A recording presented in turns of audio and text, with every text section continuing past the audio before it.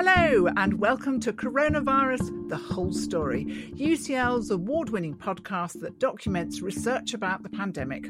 My name is Vivienne Parry. I'm a writer, broadcaster, proud UCL alumna, and your host to Coronavirus as examined, explained, researched, and understood by folks in every corner of UCL.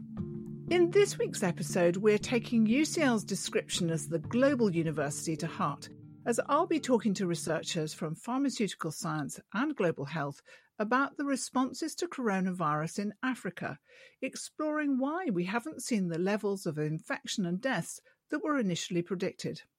My first guest is Professor Ibrahim Abubakar, a professor of infectious disease epidemiology and the director of the UCL Institute for Global Health.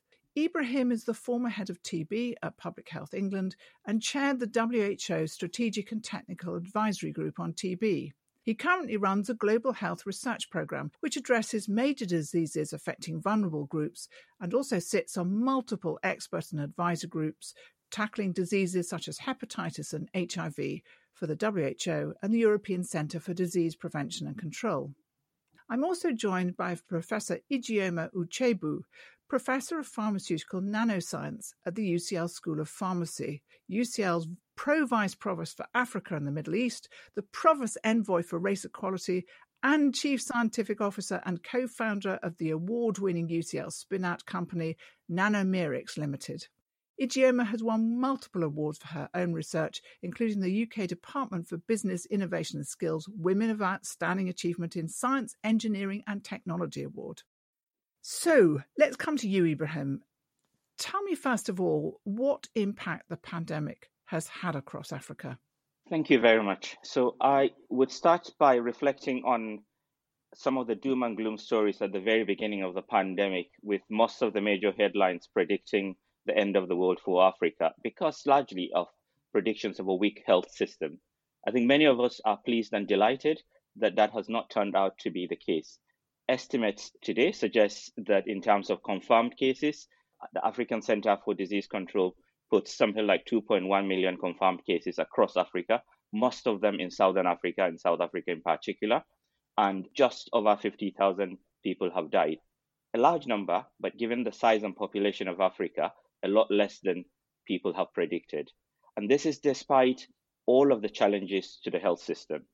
Now, I ask myself, are we asking the right question? And I wonder whether the right question ought to be to turn this question on its head and say, why does the Western world have a higher level of COVID and a higher mortality rate?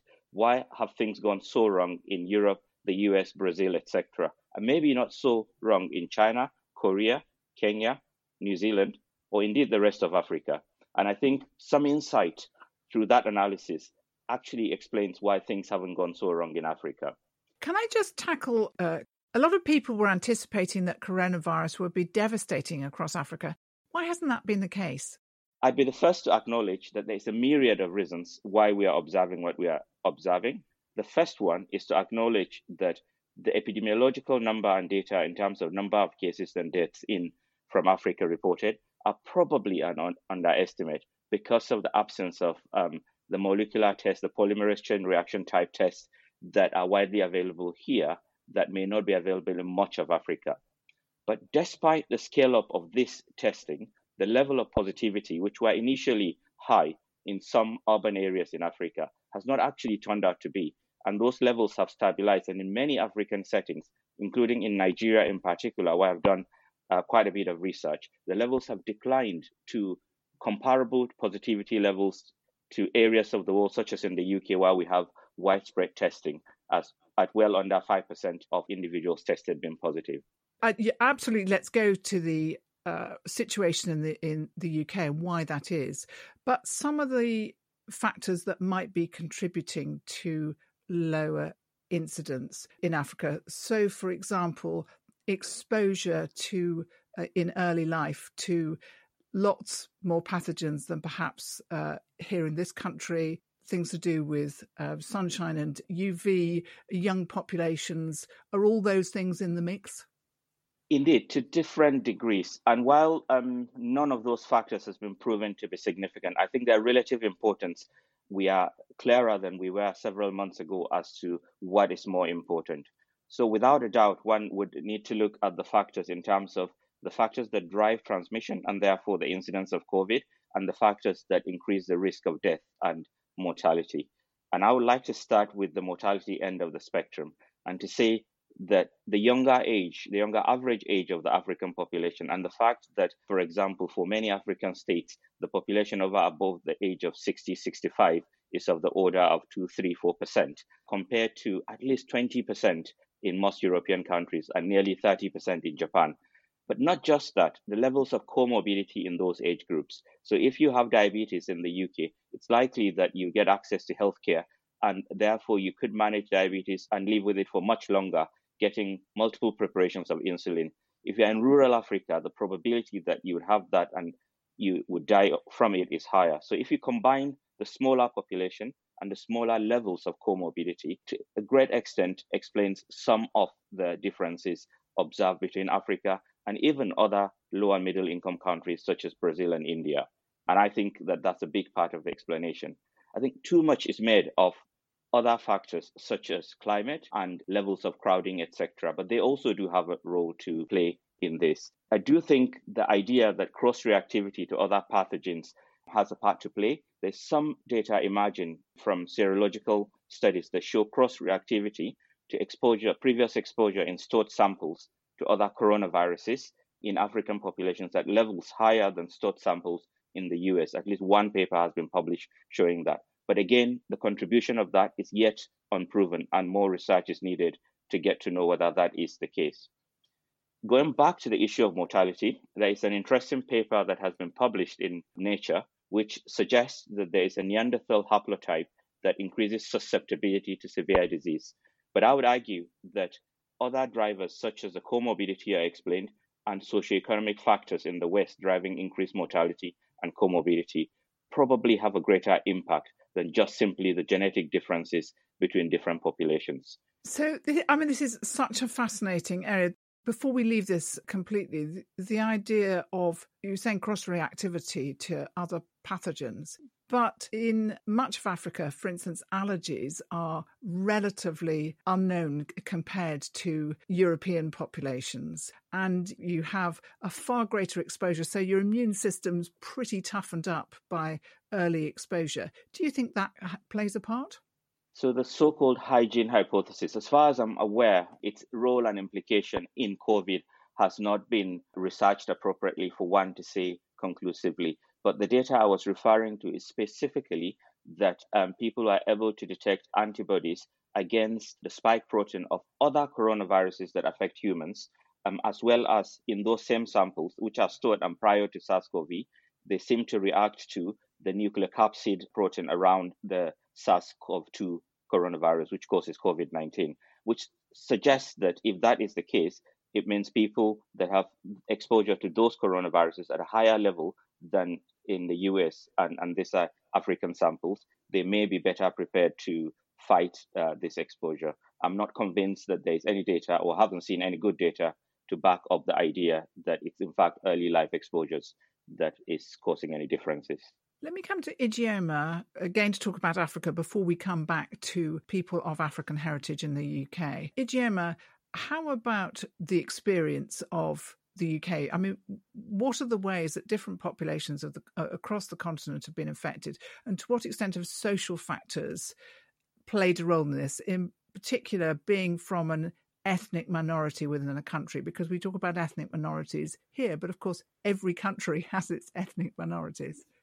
Yeah. One thing to bear in mind is sometimes in some countries on the African continent, the medicine has been actually worse than the disease. And when I say that, I actually refer to some of the lockdown measures that were imposed. For example, in Lagos, in Nigeria, there were very strict lockdown measures. And this was quite unfortunate because a large percentage of the population actually earns their money from working on a daily basis, i.e., if they do not go out to work that day, they do not actually earn any money to put food on the table in the evening of that day. So asking them not to go out and drive a taxi, not to go out and sell their wares in the market was really very detrimental to these populations, because they could not comply. They simply could not comply with the rules. And so imposing rules on populations which inherently they could not comply with obviously makes a nonsense of imposing those rules. And so you had popular governments on the African continent trying to see whether the kinds of approaches that had been applied in the West could be applied on the African continent with very detrimental consequences. And I know that a lot of people living in diaspora actually had to provide care packages for their wider families in order to be able to make sure that people continued to be able to enjoy meals when they couldn't go out to work.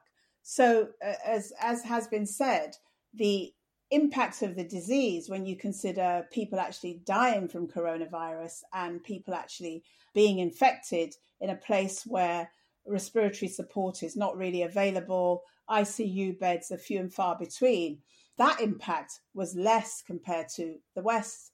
But actually things like the lockdown, the measures that we are now unfortunately quite used to, could not work in these areas. And of course, yes, then you had consequences of that.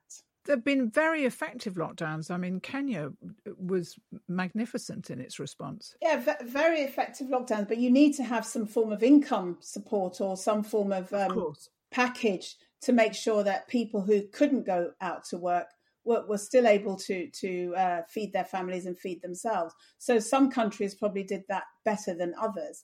But I know that in Nigeria, in Lagos, the support was really, really poor. The level of support offered compared to the need, there was absolutely no match at all. And so you had people then scrambling for the few care packages that were available from the state. And a lot of people then started preparing care packages of their own, because there isn't really a welfare state in a lot of African countries. And so the extended family is your welfare state by proxy. They started then, preparing those care packages. So those kinds of poor thought through decisions, I think, had probably as bad an impact as the coronavirus itself. So what you're saying is well controlled in terms of the health, but actually the impact, the financial impact, has been devastating in some parts of Africa. Absolutely. And the world we will all pay economically for the coronavirus across the world. But I think that some communities and some countries will end up paying more than others. And just return to that point about ethnic minorities within countries. Has there been a bigger impact on certain ethnic minorities in particular countries? So I'm not aware of any. Nigeria, for example, is a good example, and a lot of the countries on the west coast of Africa consist of, multiple tribes. In Nigeria, there are 3 very large sort of ethnic groups, and over 200 other languages are spoken by the more smaller ethnic groups. I'm not aware of those smaller ethnic groups being particularly impacted by the coronavirus, either in the way of mortality rates or in the way of, economic deprivation. Of course, Nigeria is a country of 2 halves. The southern part is more wealthier overall than this, especially the southwest, wealthier overall than the northern part of the country. So it is probably an issue of economic deprivation being exacerbated by these unusual circumstances, as opposed to ethnic minorities being particularly disenfranchised. So once more, we're seeing COVID's uncanny gift for spotlighting inequalities. Absolutely. And, we are going to talk about the UK, but the UK is a case in point where you can actually see that levels of transmission and levels of mortality really do follow the socioeconomic distribution of people within the UK. It is so sharply illustrated. And there you actually see, when we're talking about ethnic minorities, you can see that ethnic minorities within the UK are really at the sharp end when it comes to economic deprivation. And their communities have suffered much more from coronavirus deaths and the impact of coronavirus than other communities. And you can really see the inequality. UK is one of the third most unequal countries in the world after, I think it's the US, and I think it's Portugal that comes second, and the UK is about third. And you can really see the impact of economic inequality.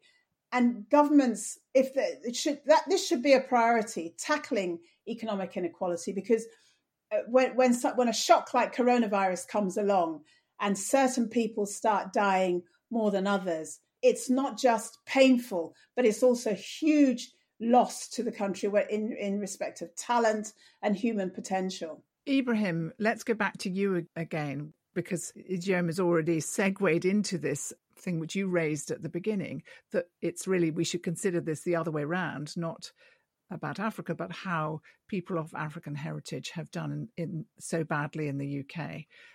What are your thoughts? So there are now very good data investigating this issue, and there are ongoing studies, including some that are being done at UCL, led by my colleague Rob Aldrich, and work we are doing with the University of Leicester to fully understand the impact on ethnic minorities within the UK REACH study. And the data to date, including detailed analysis done by Public Health England, clearly point to structural inequalities and socioeconomic drivers as the root causes of the increased mobility. And they act through two main ways. The first is those drivers of inequality increases directly the propensity for people to acquire COVID because they are in jobs that they are more likely to be exposed, whether it's as a bus driver or as an NHS staff member. At the same time, levels of conditions that increase people's risk, such as diabetes, hypertension, etc., are again higher, driven by structural factors that mean that in communities that are predisposed to higher rates of these chronic conditions, they are inadequate public health interventions to lower the levels of these chronic diseases. So against a backdrop of higher levels of those conditions, it's not surprising if a condition such as COVID that targets individuals who already have comorbidities and are older, that we have higher levels of deaths in ethnic minorities. But I will say very much that I believe the factors driving this are structural inequalities in society that just COVID is manifesting. And is it affecting Black Africans in the UK more than other ethnic minorities? No, the data suggests that actually it affects a wider range of ethnic minorities, not just Black Africans, including ethnic minorities from the Indian subcontinent and Southeast Asia. Indeed, the genetic study I mentioned earlier interestingly suggests the highest risk in terms of when you isolate the genetic risk factor is among people of Bengali descent, because that's the highest level. Interestingly, a Public Health England analysis adjusting for multiple comorbidities backs up that claim.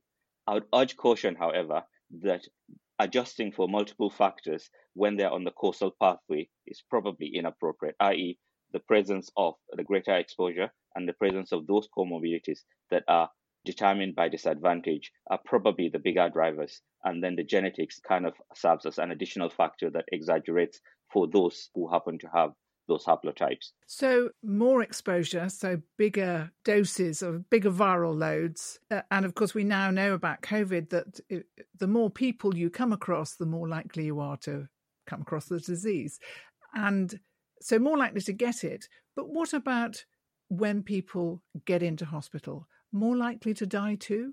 So the outcome of an infection such as COVID is primarily would be driven by how severe the illness that individuals are suffering from. And therefore, if the individuals are having to have a higher viral load at exposure, and there are good hypotheses suggesting that that's the case, that you would get more severe disease if you get a higher viral load exposure. And then you have comorbidities at a higher level in those minority communities, whether it's diabetes or something else, then ultimately these individuals would present to hospital with severe forms of disease. If they are unlucky to also present later or to be admitted later, then that also worsens the cause.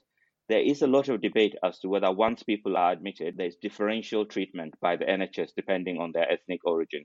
As far as I'm aware, there isn't good quality data to support that hypothesis.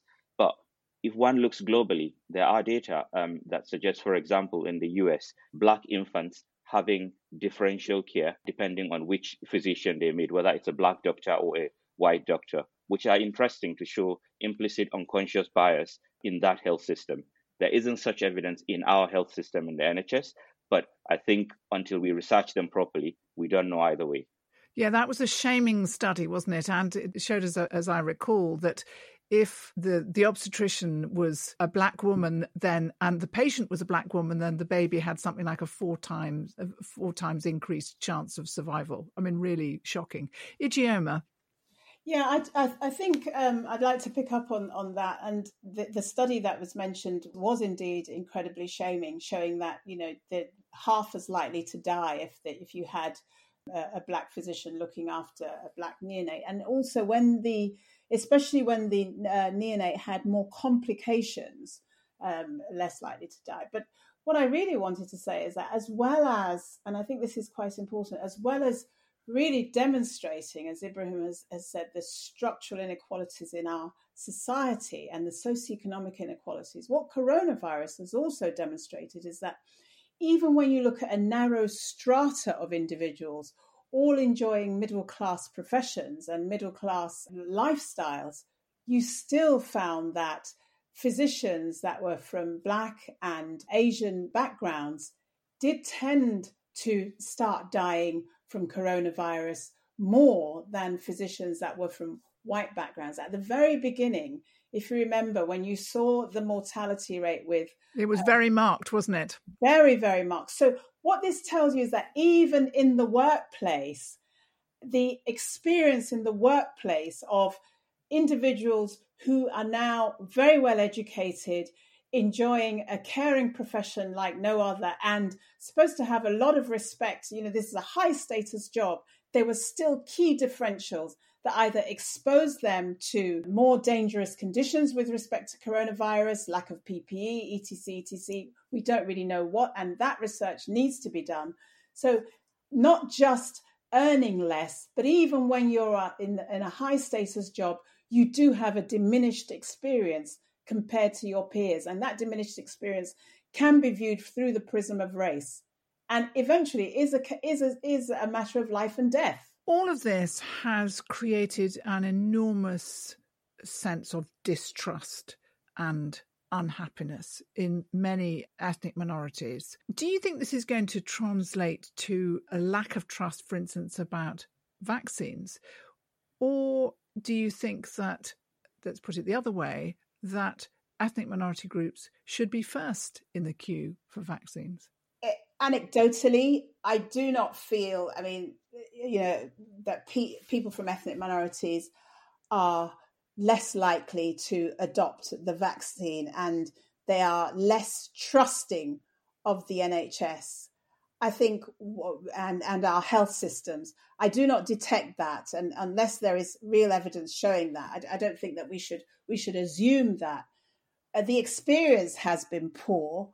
But and it's been well known that there have been studies looking at pain relief and being given to women, and you can see that there's a difference associated with ethnicity. So there have been some studies done, but that hasn't translated into such a lack of trust that, for example, people don't go to their GP when they're unwell if they're from ethnic minority communities, or they're less likely to vaccinate their children. So I don't think that will be the case. I do think when you consider the vaccine, if we have a very finite resource and it needs to be rationed, then it needs to go to those that are most likely to have a high impact, a high negative impact from the disease. And so for me, I'm looking at the elderly in care homes. I'm looking at healthcare workers that are on the front line. And I'm not particularly looking at different ethnic groups, but really looking at the people that are more likely to either suffer high mortality or high morbidity from coronavirus, and that being determined with objective criteria. Ibrahim, what are your thoughts on that? So I would support the idea that ultimately what we want is to use these vaccines to achieve herd immunity. So really, it ought to be made available to as many as possible until we reach the population level protection that all of us are protected. I do think it's sensible at the very beginning to prioritize healthcare workers, and I think the government is doing so, and to prioritize high-risk communities. With respect to whether or not there needs to be specific action in ethnic minority communities, I think we need to stop and reflect on the fact that there has been a great deal of loss of trust globally across society, largely linked to the lack of transparency in information. And I think that there's a lot of work to be done to get people to trust that anything that is done by the system for them is actually for their own good and for the good of society. And to do that, we need to make sure that information is clear, the information provided is simple, and that communities are engaged really early on in the preparations, a lot of which I know it's happening. So, for example, in our work in the UK REACH study with healthcare workers, we're engaging all of the professional unions and the associations of the different ethnic minority groups and making sure that the work we are doing has got community buy-in. And I think at the national level, collectively, we need to stop and think before we see evidence that there is any discrepancy, that we are getting communities on side by providing clear information, by being very transparent in the data, including sort of in the certification of vaccines. The MHRA is an outstanding and superb organization, and they should be given the free hand and free will to determine that these vaccines are safe. And once they do so, we should all trust that they are safe and good for us, and convince ethnic communities and the whole of society to take up these vaccines. Resounding words there, and I fully support you. I want to just finish off by asking a more general question. What's the impact of COVID-19 in Africa taught us about pandemics generally and how we respond to them? It does tell us that responses have to be nuanced and targeted appropriately to the key drivers of observed patterns, and that there isn't a generic response for anything and everything. I think it has exposed the fact that there are things that the African continent can do well, such as some of the very early responses, acknowledging some of the negative impact it has had, both on the economy and in the care of chronic diseases, and making sure that the next time we have a pandemic, that countries are better prepared to provide the resilience and response needed if aggressive measures such as lockdowns are undertaken. It is possible that in the future, the next outbreak would affect younger people. So the distribution of impact will be different, and Africa would not get away as lightly as it did this time around. And some of the infrastructure around HIV, around Ebola, and the lessons, as well as the lessons of COVID, need to be brought together to make sure that we are prepared with the laboratory, public health, and other infrastructure and economic support to respond appropriately. Ijeoma? I think that one thing this disease has taught us when we look at Africa and we look at Asia and we look at the UK is that we have to be humble enough to learn from people that have experience of pandemics and learn the way that they have coped with the pandemics. Africa had Ebola and has had a very serious HIV epidemic, and they have ways of coping. The countries in the African continent have ways of coping with these infections. We had never had anything as bad as this for the past 100 years. And we did show an unwillingness to learn from these other communities, to learn from what happened with the first SARS and to learn what happened with Ebola. So if anything, what this shows us is that we have to really be open to learn from others that know better than us and have had the experience before us. Well, I'm humble in the face of two magnificent guests this week. You've been listening to Coronavirus, the Whole Story. This episode was presented by myself, Vivienne Parry, produced by UCL with support from the UCL Health of the Public and UCL Grand Challenges, and edited by the magnificent Keris Bradley.